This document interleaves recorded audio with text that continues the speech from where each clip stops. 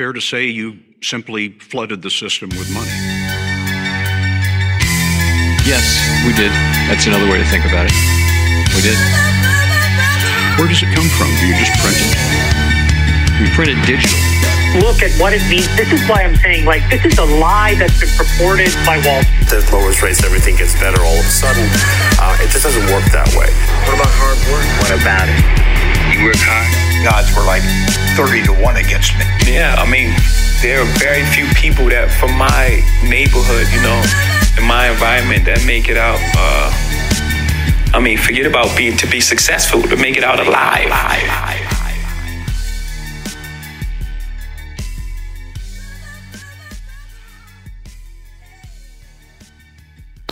Welcome, everybody, to another week of the Trading Places podcast. It's a pleasure to be here with you. I'm your host, X. I am here with my guy, Rashid. What's going on? Rush. What's up, people? Antoine. What's up, guys? We have a very special guest. We're really excited to talk to this brother. We've been looking forward to this. Josh Swihart, here from Electric Coin Company. Josh is the VP of Growth at Electric Coin Company, where he's responsible for Zcash adoption and demand generation. Prior to Electric Coin Company, he served as the SVP of Global Marketing for K2, leading global growth from startup to acquisition by Francisco Partners. He began his career as a software engineer and has served as a global practice principal for EMC, the CEO of Aspenware, and VP of software development for 3T Systems. Josh has received numerous global and national awards for leadership, marketing, and solution delivery. He is an advocate for the underserved and or exploited people all over the world, most actively with those living in the slums of Mumbai and Pune, India. Welcome to the show, Josh. How you doing today? Good. Thanks for having me. No, thanks for coming. Really appreciate it. Just to jump right into it, what sparked your initial interest in crypto? Was there any particular event that led you to explore the industry or the asset class just a little bit deeper after learning about it? Yeah, I've been into computers since I was a kid. I taught myself to code when I was in grade school, and then I ran a bulletin board. So this is like pre-internet days where we had chat groups and things like that, and we would crack video games and share those video games on the chat board, and then got my first software job when I was in high school. So I've been around for a while, and but when Bitcoin launched, I actually didn't think it was going to work, and I didn't pay that much attention to it. I was running a software company at the time, and just trying to survive the economic winter that we were in at that time. So I didn't pay too much attention until 2016, and it was still around. And so, what's going on? Why is it still around? Something must be working. And really, I started paying attention to Bitcoin and started investing in Bitcoin. But I found this thing called Ethereum, which really intrigued me, kind of this idea of a world computer and the concept of a DAO that they had in 2016. Yeah. So that what they're trying to work on was so you remember it's like capital formation.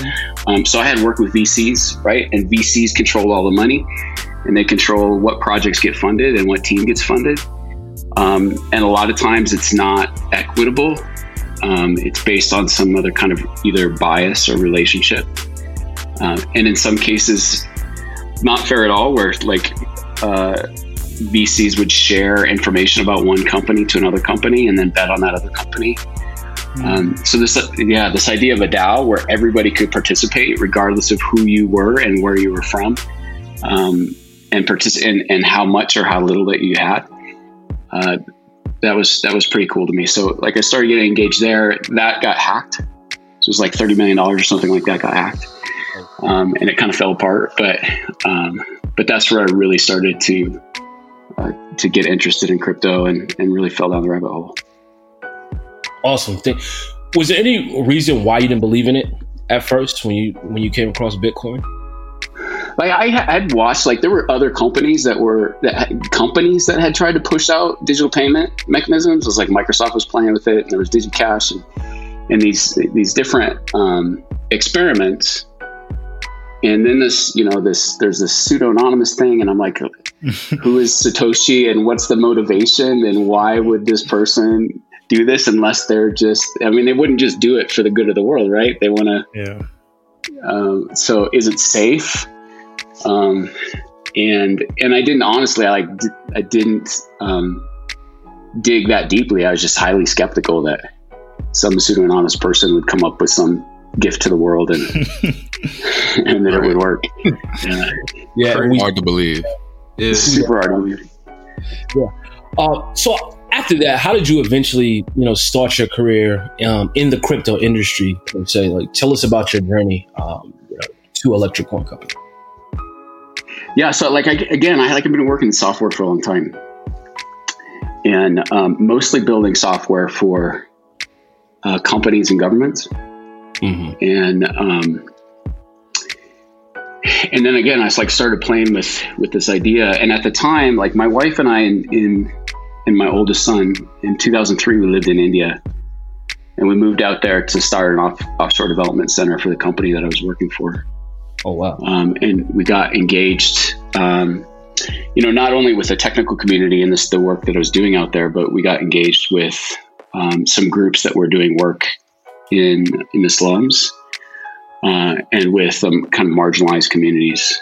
And a lot of the folks in the slums in India, they're day laborers. So they'll make $2 to $3 a day, maybe, right? If you're in Mumbai, it's seasonal. Yeah. So it's it's seasonal because you can't, like Mumbai has a lot of fishing. So if you might try to get a job cleaning prawns or cleaning fish at the Sassoon docks, but you're only going to be able to get that job during the months where you don't have monsoon. And it's kind of everybody's vying for the same job. So it's like you're applying for a job every day. You show up and hope you get a job. And so when we moved back, we stayed in contact with some of those community leaders that we made friends with when we were there. And there was a fire in a slum called Kalabra in Mumbai, and a lot of people were wiped out. So in the slum, it's like a one-room kind of place. Some of them they built up on stilts to stay above the water, because the water will rise and in the bay. And so I was trying to send some money over to some friends and to help with blankets and food and taking care of some folks. So I went to Western Union because my friends on the other side weren't banked, and got on my computer. And you would think it would be super easy, and the forms were a pain. And then when I tried to send it, they rejected me. Right. And I was like, well, why are they rejecting me? So I had to wait. I tried to get somebody in customer service, couldn't get anybody in customer service. Had to wait till the next day.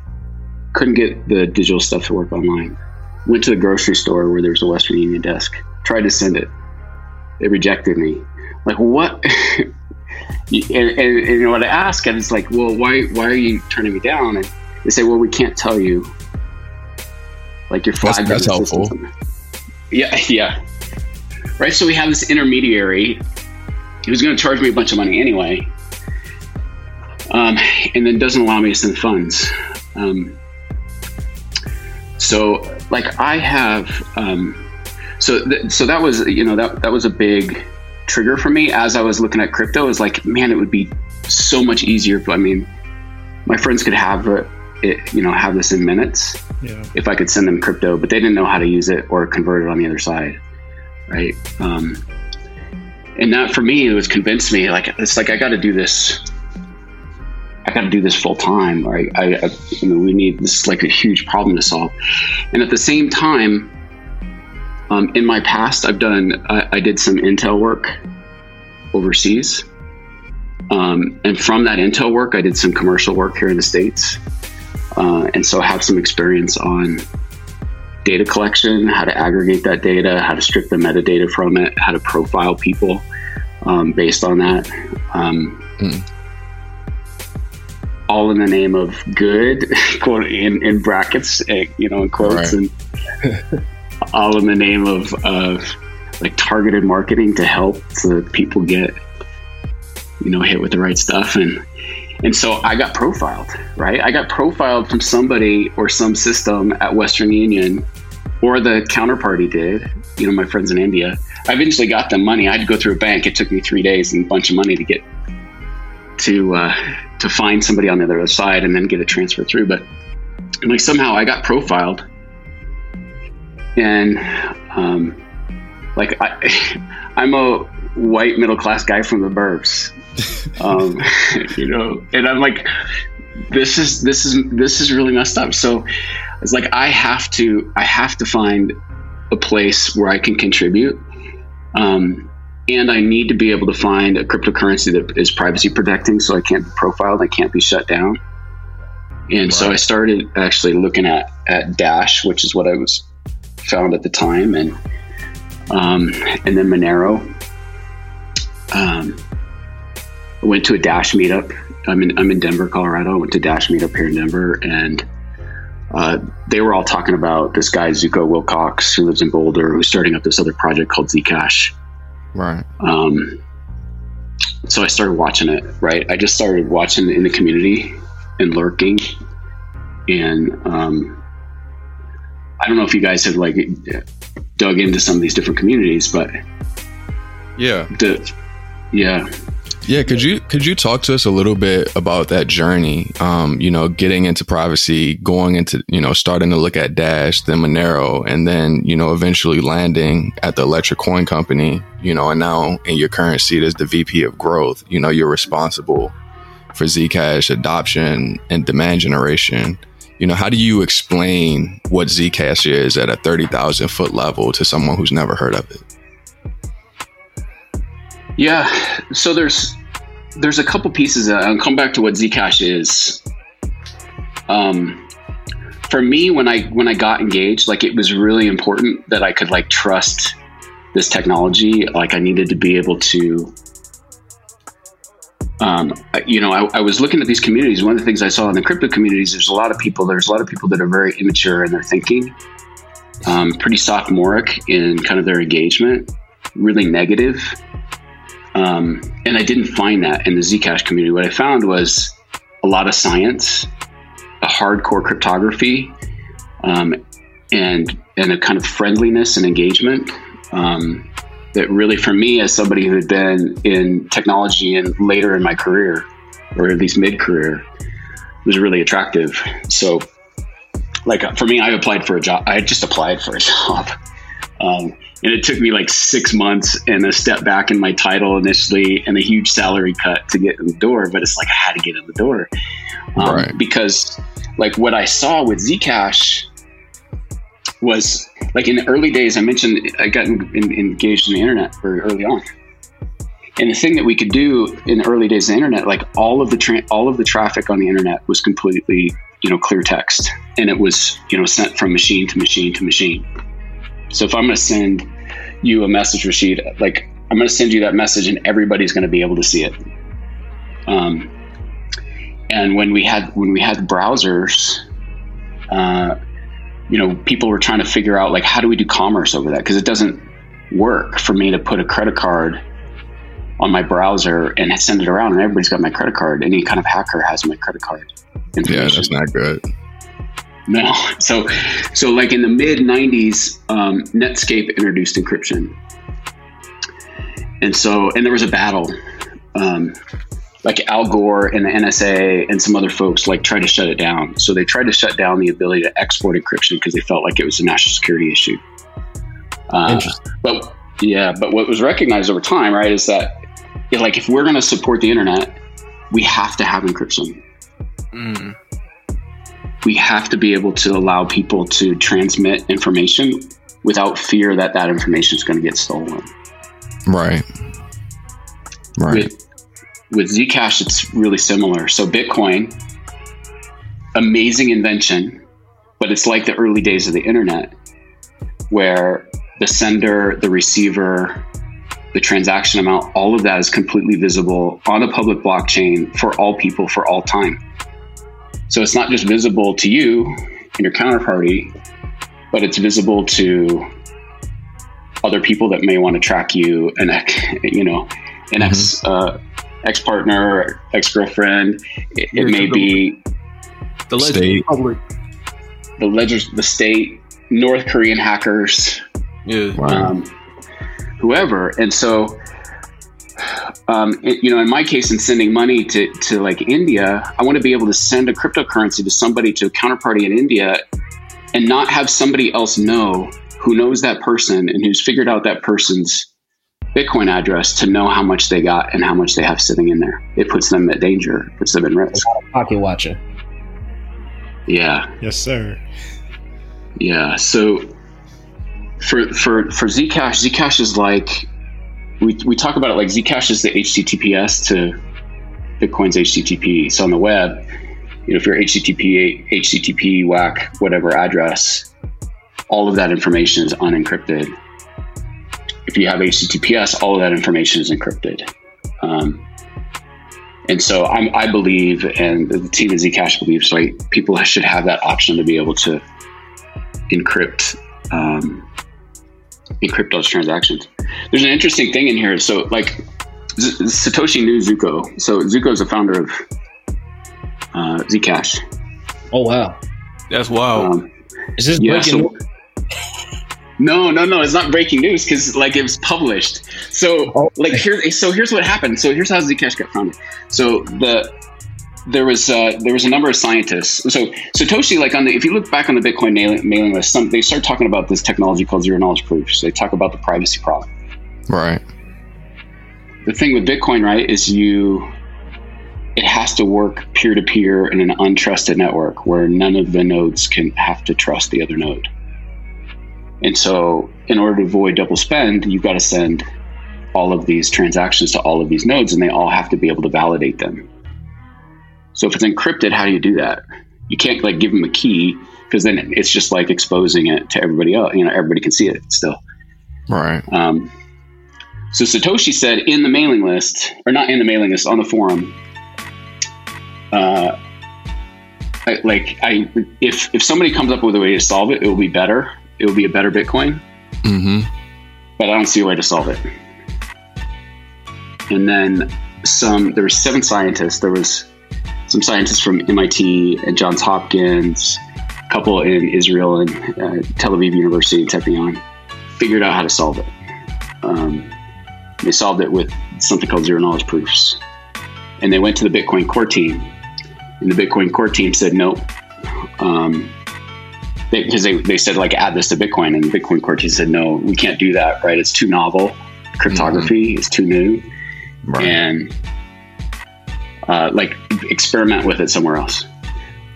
So they went and found Zuko. So Zuko was well known because he had been around in early days. And he published, I think, the first blog post about Bitcoin. And then Satoshi linked to that blog post on the initial Bitcoin website. Interesting. It's crazy.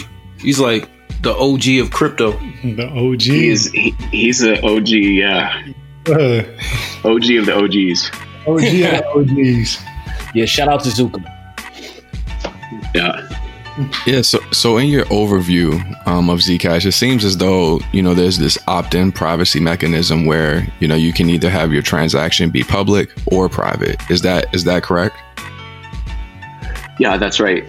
So where this started was, again, those Zuko and the scientists, they kind of formed a team and they forked Bitcoin.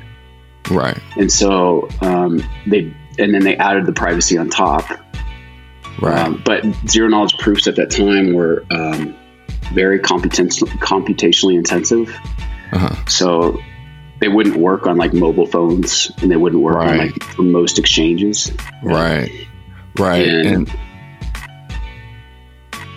no, I was gonna ask you. So the optionality piece of the privacy, it feels like that's one of the main differentiators between Zcash and something like Monero.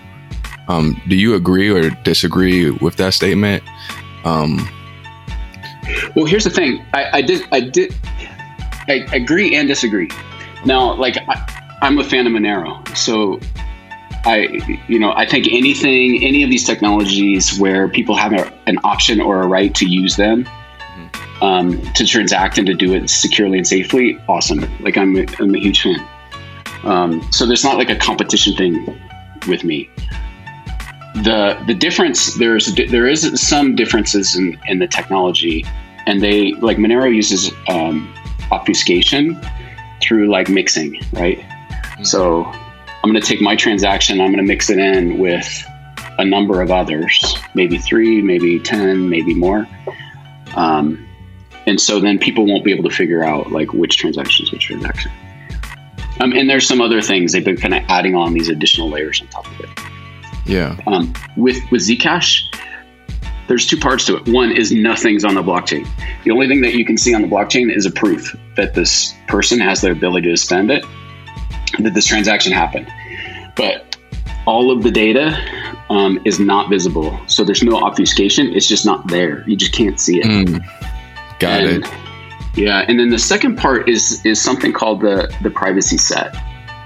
So if you transact in Monero, your effective privacy set, meaning the number of transactions somebody might, have to untangle in order to see yours, is like based on the number of mix-ins, right? It's 3 or 10 or 13.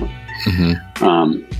With Zcash, the effective privacy set is all of the transactions that have occurred that are private, that we call Z to Z. Wow. So it's a Z address to zero. So it grows exponentially. It's a big number.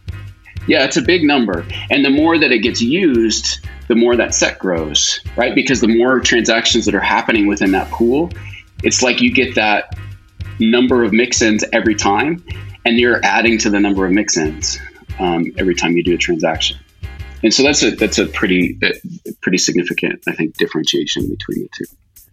Yeah, no doubt. And just sort of along, not necessarily competing sake, but in terms of comparing, I feel like, one of the things that when I started trying to use Monero, was the idea of for it to be fully private, I needed to download the full blockchain. Like I needed to have a node. And I thought that was something that would be a limiting factor in terms of who ultimately would get to adopt Monero. Like it would be people that were super into it or institutions. But in terms of like mass adoption, I saw that as a limiting factor. Is that the case with Zcash? Like, do I need to download a full node of the blockchain if I want to send private transactions?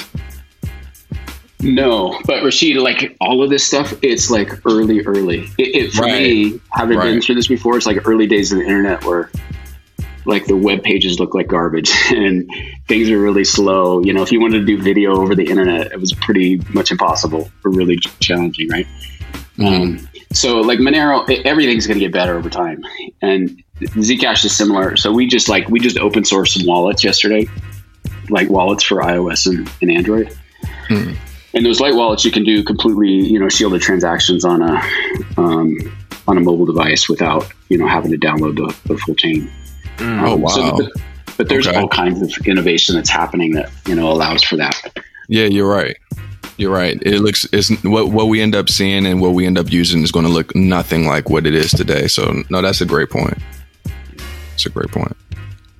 Yo, so Josh, kind of along those lines, as far as like the changing landscape of like cryptocurrency, what scares you most about the space today and kind of how it is? What scares me is, that what the number one thing that scares me the most is that we're creating the same thing that has already been here. So we're recreating infrastructure that is built by the haves for the haves. And we talk about inviting more people in and equality, and yet we're building big exchanges with heavy KYC requirements and bank accounts. And we're reaching out to all the, hoping these institutional investors will come in, and that we can get a Bitcoin ETF so that people with 401k plans can put it in Bitcoin and benefit from the upside. So that's a huge concern for me. What's the likelihood of that? What's the likelihood of that, you think? Okay. What's happening? I think it's look at all the people that are in it. And there's some great people that are in the space with very good intentions. Right. But you have it, but they come from two places. I mean, a lot of them come from two places, and I shouldn't say all, and I shouldn't cast a wide net, but you have, like, in the States, you have a whole bunch of folks from Silicon Valley that are building up stuff, and they look just like tech guys stuff. Yeah. And the other side is that you have Wall Street building up stuff. Now, what are they going to build? Well, how do you think crypto maintains its inclusivity then? Like, what is that? Like, how does that function happen? Well, like, one of the beautiful things about crypto is it's really early. And so there's an opportunity for people to jump in and to participate and to engage. There's an opportunity for people to build things and test theories if they want to. And it's really important that before all this infrastructure gets built, that other people in other places are building up that stuff. So I am, like, really excited about like companies like AirTM in Latin America, which allow people to, have access to, peer-to-peer trading of crypto along with kind of other assets in order to mitigate against, risk of hyperinflation. Things like local Bitcoins. I'm, really excited about those kinds of programs, but we need people to jump into those programs and not get sucked into whatever the hype of the day is showing up on, CoinDesk or the Block or something like that. That's dope. I was reading something a little bit about, I guess, like an initiative you guys had in the South Bronx, along with in Turkey with Syrian refugees. Can you discuss a little bit about that? Yeah, Tuan, thanks for asking about that. That's that was born out of some of this. So I had come across a school teacher from the South Bronx, Carlos Acevedo, and Carlos was teaching high school, and he, as part of what he was doing there, was he's trying to teach some financial literacy in his classes. And when his students graduated, he gave them all like $5 of Zcash. And he gave them Zcash because at the time, like, Bitcoin was too expensive, the transaction fees were too high. And he was given such a small amount that he needed something with low transaction fees. So he looked at Litecoin and he looked at Zcash. He's like, well, I want to teach him about privacy. And so he did that. And so I saw an article in the Washington Post about him, and I reached out, and he was telling me, like, what was going on in the South Bronx and really educating me on the lack of banks, right? You have lots of predatory lending and payday loan services and all this kind of stuff, but very little access to banks. That's like urban areas all across America. Yeah. And, for me, that's not something like I'm exposed to in my day to day. And it reminded me, like, I had a sit down with, like, I was meeting with a bunch of Ethereum leaders, and they were all talking about the future of DeFi and what this could mean for the globally unbanked. And I was looking around the group, and we were all the same skin color. We were all well educated. We were all came from relatively affluent backgrounds. And this didn't, like, connect at all with what I knew about my friends in the slums in India. And I had asked a question, and I said, of the folks here, like, how many of you have actually sat across the table and broke bread with somebody that's unbanked? And not a single hand went up. Damn. Right? Like, it's like the people that are building DeFi for the unbanked have never even met somebody that's unbanked. That's the future customer. That's the future customer. Yeah, and so I was like, and I was thinking about that with Carlos, with Acevedo, and I was like, man, like, what? Because he had this vision for providing, broader education in the South Bronx. It's like, but what if we didn't? And he was looking for like financial help and stuff like that to get that launched. So it's like, well, what if we did it a little bit differently? What if we brought the crypto community into the South Bronx? Because it's one thing to send a check, right? It's another thing to break bread. Yes, sir. Yeah, to be there. To be there. People to know what they're about, to know their needs. That's important for, diversity and inclusion, so they can also be involved in the crypto community as well. It doesn't seem as non-tangible. Yeah, you have a face on it, right? And yes. and you have very honest engagement. And the thing that I loved about we've now done 2 pilots in the South Bronx, and we've done some 2 in Turkey, and there's another one coming up for Syrian refugees in Europe here at the end of the month. But it's one thing to, and it's another thing to kind of show up and expect, like, oh, I'm gonna teach these kids all about crypto. It's another to engage in a conversation about a topic with folks that are in the South Bronx, because the reality is, I believe, like, the problems of the South Bronx aren't going to be fixed by crypto, and they're not going to be fixed by somebody in Wall Street. The problems in the South Bronx are going to be fixed by the people in the South Bronx. Yes, sir. But they need access. They need access and information. Right. Yeah. So we said, like, let's start to create relationship between the people that are there and the people in crypto. So we brought like Gemini in, and we brought Masari in, and we brought Flexa, who has a wallet, and Casa came in, and a big VC, placeholder VC, and we brought an attorney in who could talk about kind of some regulation and law. And man, like, we had like Gemini came in at the end of the first day, and they were awesome, and they kind of presented like, this is where the exchange is, how it works. And the kids had already been like engaged to the day, so they were ready for an exchange, and somebody raised their hand, and they're like, well, if I get money on your exchange, like, can I use crypto in such a way that, like, I have the freedom to use it without fear of being shut down? Absolutely. But if I go to exchange, I still have to go through a KYC process. Yes. And then if I put money on the exchange, then who holds the keys? Do you hold the keys or do I hold the keys? Well, we hold the keys. Yeah. So if then a regulator or law enforcement or somebody comes and they decide to like freeze my account, can I get my Bitcoin back? No. Right? Sir. No, sir. No. Yeah. So like, what are we creating? Are we creating the same thing, or do I like do like legitimately have kind of freedom? And so like having those kinds of conversations were like really beneficial. We actually had, I think it was 3 kids out of the first pilot actually get internships with some of the companies that were there as well. So now you move out of like just information, passing along information, but real engagement, inclusion, and then real access. Yeah. And that's another question, man. I mean, this seems like something you're super excited about as far as just the inclusion and diversity aspect to crypto and what it truly should be. And I know earlier you mentioned some projects that you were excited about, but is there anything else that right now, kind of looking at the space, just excites you? Yeah, like I think privacy is a huge one, right? Where again, it's like the early days of internet, and people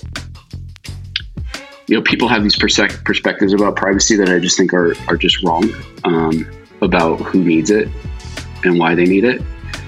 And I think there's more projects that are now adding it.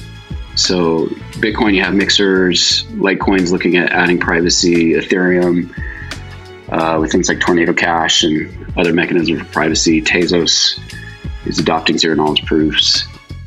So I think broadly, kind of this adoption of that so that people can have security and safety. And I even think some regulators, so there's some regulators that like are not on board for sure, but there are regulators that are starting to try to think through, like, what does this mean? What does it mean for all of my citizens and all of the businesses that are in my constituency to expose all of their financial data for Russia or China or North Korea to see, right? Yeah. So I think that's pretty exciting. I think like the people that are doing work, because we've been in this kind of crypto bear market for a long time. There's a lot of people that have rode this whole storm and they've just been building and building. And so yeah, that's pretty awesome to see that coming. Some of the interoperability. So the idea that we can like pass currencies across chains and things like that without an intermediary, it's pretty exciting. What do you think about going back to inclusivity and creating, more accessibility for those that are in underbanked, right, or credit invisible demographics, creating more tools to make it more accessible. So things like gift cards. Has Zcash, thought about or, worked through that problem for those who just have an innate fear, being in the traditional banking system, but how you can still find ways to get them educated about cryptocurrency, but also get them to adopt it without a bank account? Yeah, so just one thing real quick on that. So Zcash is a community project. So we founded it and we continue to deliver and build on the core protocol.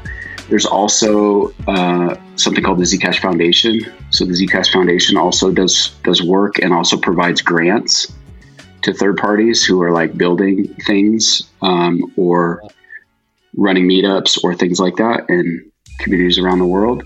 And then there'll be a new thing that gets launched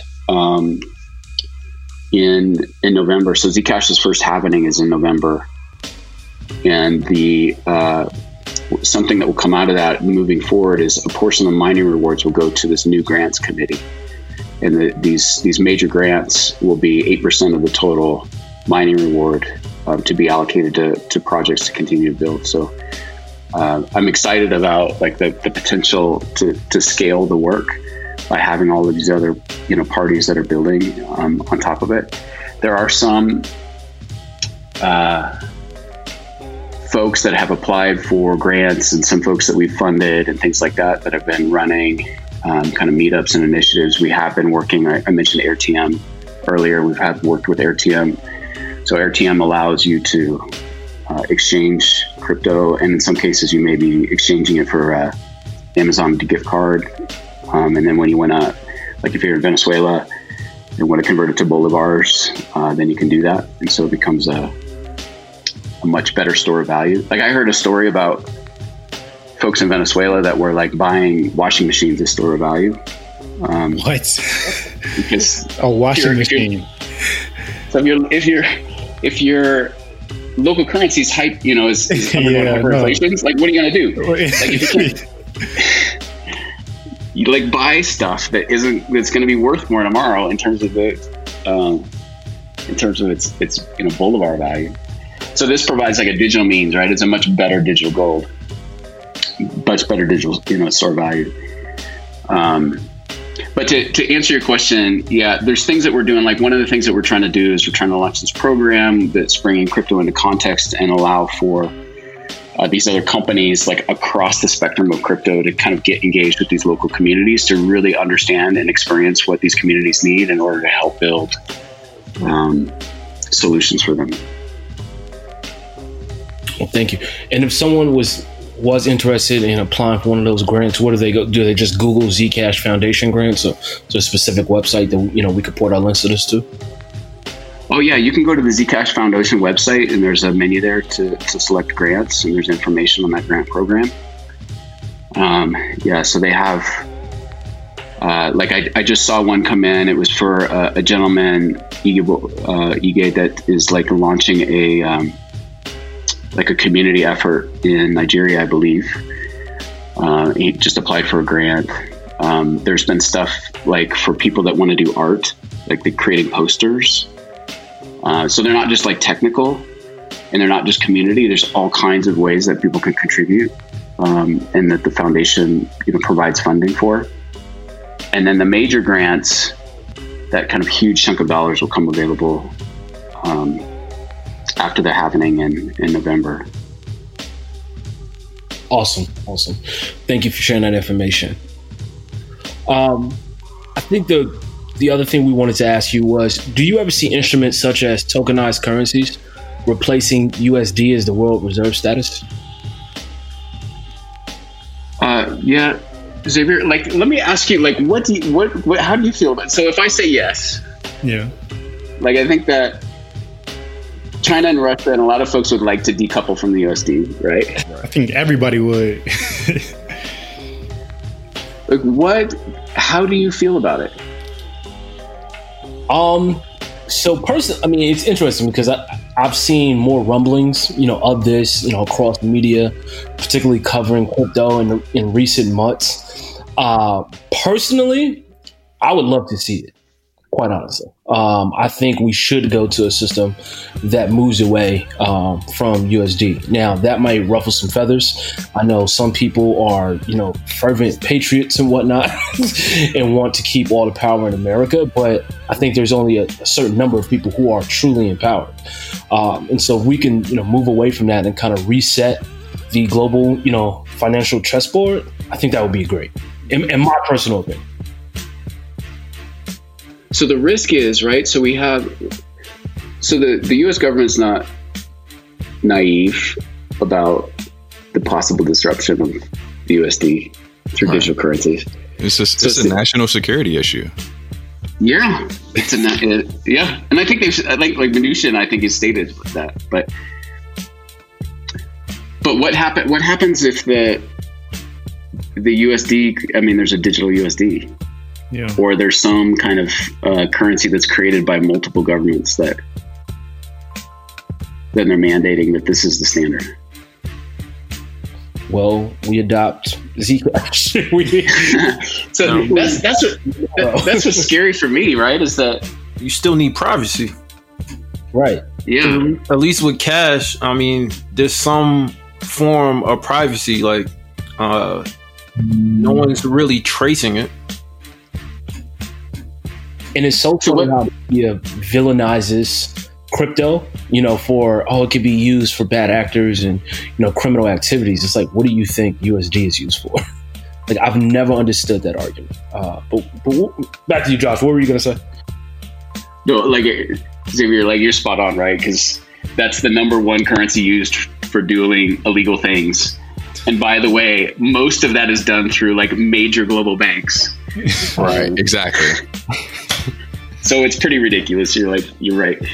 But like one of the things that makes me nervous is that if you have a government and say, okay, we're going to issue our own digital currency and it's going to be private so that a foreign attacker can't see it, but we're going to be able to monitor all the transactions. Because we need to make sure that, right, no bad things happen. Right. Dangerous.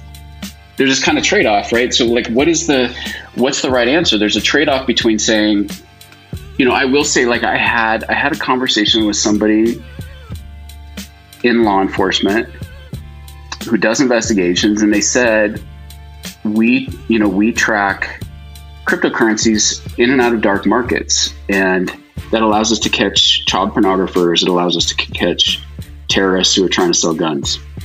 Like, don't you think we need the ability to track them down? And of course, like, we all agree, right? Child pornographers. Yeah. That's bad. That's bad, right? selling guns online, to and from terror. That's bad. I'm not sure about that. Like, what's the right balance for allowing law enforcement to do their job, to be able to catch bad guys, but giving people the right to protect their own privacy? Yeah. No, I mean, it kind of connects to the point that you made earlier of, are we building the same world digitally? Because the further we get along, in terms of making progress in crypto, the eyes of the incumbent power, are also shifting, and plans are being made of, okay, well, how do we not lose this level of power? So I guess to follow up on the question of, the possibility of a tokenized asset becoming the world reserve currency, do you think there is hope that we can have a truly decentralized, non-controllable money be, what the globe operates on for trade? Like, do you think, are you hopeful that that's a real possibility from your seat? So, like, I'm an optimist, so I say 100% yes. But Rashid, like, when you say, like, the global power structures, like, do not want to cede power, yeah, that's the thing, right? So it's like, how do we ensure that there's an option for people to opt out of those systems, of those people in power, and opt into something else, right? That they're comfortable with without fear of losing their job or losing their money or. Yeah, vouch fear of reprisal. Yes, right. I do. Yeah, I was going to say, go ahead. No, go ahead. I was going to say, like Mo, who's like doing the classes for the Syrian refugees. Like he's a Syrian refugee, and that's what happened to him. So he dissented against his own government. He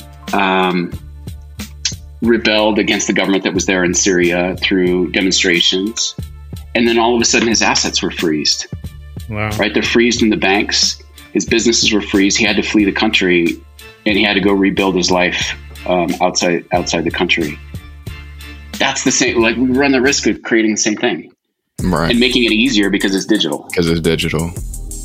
Right. I am kind of curious. Like, what type of like financial apps are you interested in or use? Because you seem like you're a guy big into privacy. So, yeah. Well, it's funny. Like. I do use Venmo because I have somebody that a renter and that's what she uses and knows, and I haven't convinced her to like move off of that yet, and I'm like, well, that's fine for that. But it bothers me. I know it bothers me. So I haven't convinced her yet. So like we have so much work to do to get people to one more address. Yeah.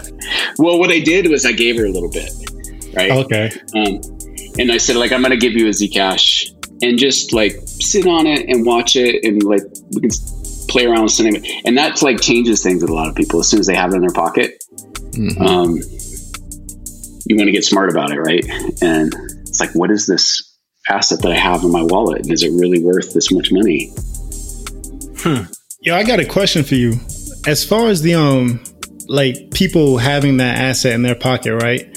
How do you see like the dampening of the volatility in the crypto market ever becoming a thing? Because I feel like that's something that almost deters adoption. Because when someone gets crypto and it's like up 20% or down 20% in a day, it's like, well, maybe I shouldn't have this. I think there's two parts to that. So right now, right, the kind of trend, especially in the down market, it's kind of sexy, is the stablecoin trend. Yeah. Where it's whether it's pegged to the US dollar, but then it's pegged to the US dollar. Who knows what's going to happen to the US dollar now that we have like trillions of dollars to just float. Right? But now we have like what Facebook was trying to do with Libra and tying it originally before that they got kind of blocked by Congress was to have it pegged to like this basket of assets so that it's stable. And there's other people that are looking at these kind of stable assets, but they are pegged to something. The volatility, like the major volatility, I think decreases over time as you have a lot of liquidity in the market, right? So you can't have these huge swings. But we saw the stock market today, right? The stock market 6%. Yeah. Volatility. It's not 20%. It's like not a bad Bitcoin day, but right, exactly. So there's still volatility. In fact, Bitcoin was down less. Bitcoin was down less today than the stock market, which is fucking awesome. Yeah. So. Those are fun days, right? But I think we'll see that more and more, especially when you have like assets like Bitcoin or Zcash that are depreciating assets, where there's less of it hitting the market and more liquidity that comes in over time. I think the vertical is still out and trying to understand, is the crypto market asset class still coupled with U.S. equities market? I don't know if we've seen that true decoupling yet. Between both asset classes. Do you share the same sentiment, Josh, or do you disagree? No, I don't disagree either. Like I've seen these studies, like, and I'm in these groups, coupled or decoupled or whatever. But like we saw today, like I don't know if it was coupled or decoupled today, when we had the first kind of stock market crash, whatever, a couple months ago with COVID, and it was certainly coupled, right? People are. It's whether or not like Bitcoin or crypto or risk on or risk off assets. Right. And if people have disposable income and they're using it in the hope that, Orange go up, then they're going to pull it if they feel unsafe. Yeah. So it feels like it's still coupled. Yeah. No, I agree with you. I think it's more of a liquidity thing. Sort of with these near-term shocks where everyone's sort of aiming to get into the dollar, given the uncertainty sort of all across the board. So it's really hard to tell, like you said. Yeah, there's some of it like where you have some of these big swings that seem to be based upon, a high degree of speculation on certain exchanges where they're, they're like doing these options that are just like super risky. And then everybody gets liquidated one direction or the other. But yeah, over time, I think the price discovery will happen over a period of years and things will normalize a little bit. Right. I think the market is going to get really crazy once they start rolling out crypto derivatives to more, platforms like Coinbase and Cash. And you mentioned Venmo. I have a question because it appears that Square is really starting to, to position themselves as a strong player in the cryptocurrency space. Do you see Square, emerging as that number one player, for consumer adoption for cryptocurrency? I don't know if it's them, but I think it's going to be somebody like them. Like as soon as you have something that's already on somebody's phone, and then you introduce this new thing. But I haven't seen like Apple Pay really take off. I don't know how big Apple Pay is now. So it could be possible, but I think it's probably like a mainstream application with a huge or strong usability, strong install base, and then somebody can flip the switch, and I don't have to use my credit card anymore. There's some interesting stuff like Gemini hasn't formally announced it yet, although you can find it on their website, something called Gemini Pay that allows you to, and Coinbase does something with a credit card or Visa, I think, but Gemini Pay, like you can go to Baskin Robbins or Nordstrom's or Lowe's or a bunch of different retail sites and use your crypto to buy directly. And there's not like there's some solutions out there that use gift cards, that kind of model. This is directly tied into the payment systems. Although if you walk into Baskin Robbins and use it, the person there probably won't know that you're using crypto, but you can use your Zcash or your Bitcoin or whatever directly at the register, and that experience feels really good because it's really fast. The transaction happens really fast. I'm not giving credit card information that can be stolen and reused. The store likes it because they're protected from fraud. So if some of these applications like that are able to kind of adopt some of that, I think that either that will happen or it'll be incumbent. Like Gemini Pay is built on top of Flexa, so it'll be something like the Flexa network or something that will win. But okay. We'll definitely have to check that out. And for those listening out there, be sure to check that out because that sounds like a very interesting product that they're rolling out. I guess before we get out of here, my last question to you is just, what's your price prediction for Bitcoin by the end of the year? Oh God. I don't make price predictions. I don't give financial advice. I don't make price predictions. I will say, like, I own some Bitcoin, so but I have a long term view. Okay. Got to, man. Yeah. Josh, a fun fact. What's a fun fact about you that the viewers can know? Oh, fun fact. Yes, sir. For listeners, not viewers. Yeah, I once battled rats with a machete. Whoa. So I got into a rat fight. Yo, you got to come to my house because I was telling my roommate, I'm like, man, I hear something at night and it don't sound like a cat, bro. No. So that's one. I lived on a billboard for a week. That was another one. You lived on a billboard? Yeah, for a radio show for Rockies tickets. Wow. So it was a contest, and they said that you had to, in order to enter, you had to write an essay that was 5 words or less about why you'd be willing to sit on a billboard for 85 hours or whatever it was. And I said, chicks dig guys that can hold their poop 85 hours. How did that play out? I won. I won. And they put me up on a billboard. They put me on the radio a couple times a day. There were a couple of us that won. Yeah. And then in the middle of it started snowing, which was pretty miserable. But what they did is they allowed us down every few hours. And the only food we were allowed was the food from the 7-Eleven that was sponsoring it, which was below the billboard. And we could use the restroom, and then we're back. Okay. I was about to say, like, how you hold the poop thing, man? Yo, that sounds like a episode of How I Met Your Mother. Yeah. It wasn't a fun week, but the tickets were good.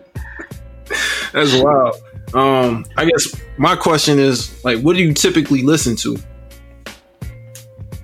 Like, in terms of what? In terms of music?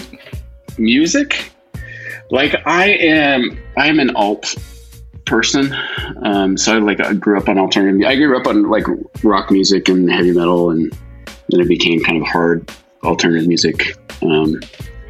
That's mostly what I listen to, but I listen to a wide variety of stuff. Sometimes it's just stuff that my kids want me to listen to. Right. Yeah. Who should I be listening to? Right. Chef G. Chef. Yo, make it stop. Nipsey Pop Smoke was. Wait, what? What was that last one? Pop Smoke. Oh, he passed though. He passed. Yeah, he passed. He's awesome. You'd actually probably like him though. Was really responsible. Yeah, because he's very alt rock. It's inspired. But Nipsey Hussle was someone that we saw as creating that mainstream adoption for crypto. And Brian tweeted out about him a couple of weeks ago. He was really breaking it down in a manner that everyone could understand, and it didn't just go over their heads. Because a lot of times when you talk to people in the crypto space, they're very condescending, or they'll just go over your head, right? And not everyone is a cryptographer or a computer scientist. So you need to have people like that to explain. So yeah, those are a couple of the people that we listen to, here at the pod. Yeah. Also, Chi, did you have anything you want to ask before we got on here? Nah, man, I think that's it. Thank you, Josh. It's very, very, helpful insights, I think, for us and, for our listeners. So I appreciate you taking the time. Yeah, thank you, Josh. Yeah, absolutely, man. Thank you. Yeah, appreciate it so much for coming by, and we'd love to have you back in the future. I might call you for some pest control too. We'll have to see though. I don't know. I'm living up that life. Yeah, but yeah, thank you. All right, with that, that's a wrap. Another episode of Trading Places. Thank you for listening, guys, and we're out. Yeah, that's the joint. That's the joint. That's the jam. Yeah. Turn that shit up. Play it again. That's the joint. That's the jam. Turn that shit up. Play it again. That's the joint. That's the jam. Yeah. Turn that shit up. Play it again. I like the way the rhythm makes me jump and move. It got you feeling that makes me wanna do my do. Got me feeling joy to my green sky blue. And when you hear a cup, baby doll, I know you was feeling, huh? Get up on the 4-star moving, son. Body parts that got brothers acting down, and they be acting down from the cut that's playing. People breaking neck from this demonstration. We about mass appeal, no segregation. Got black to Asian and Caucasian, saying that's the joint, that's the jam. Turn that shit up, play it again. That's the joint, that's the jam. Turn that shit up, play it again. Let your body collide to the rhythm provided by the mind state affairs, classified to make your heat up and flare. I swear, a serenade is so and so beware. And what's happening here, sequel to heavenly feeling the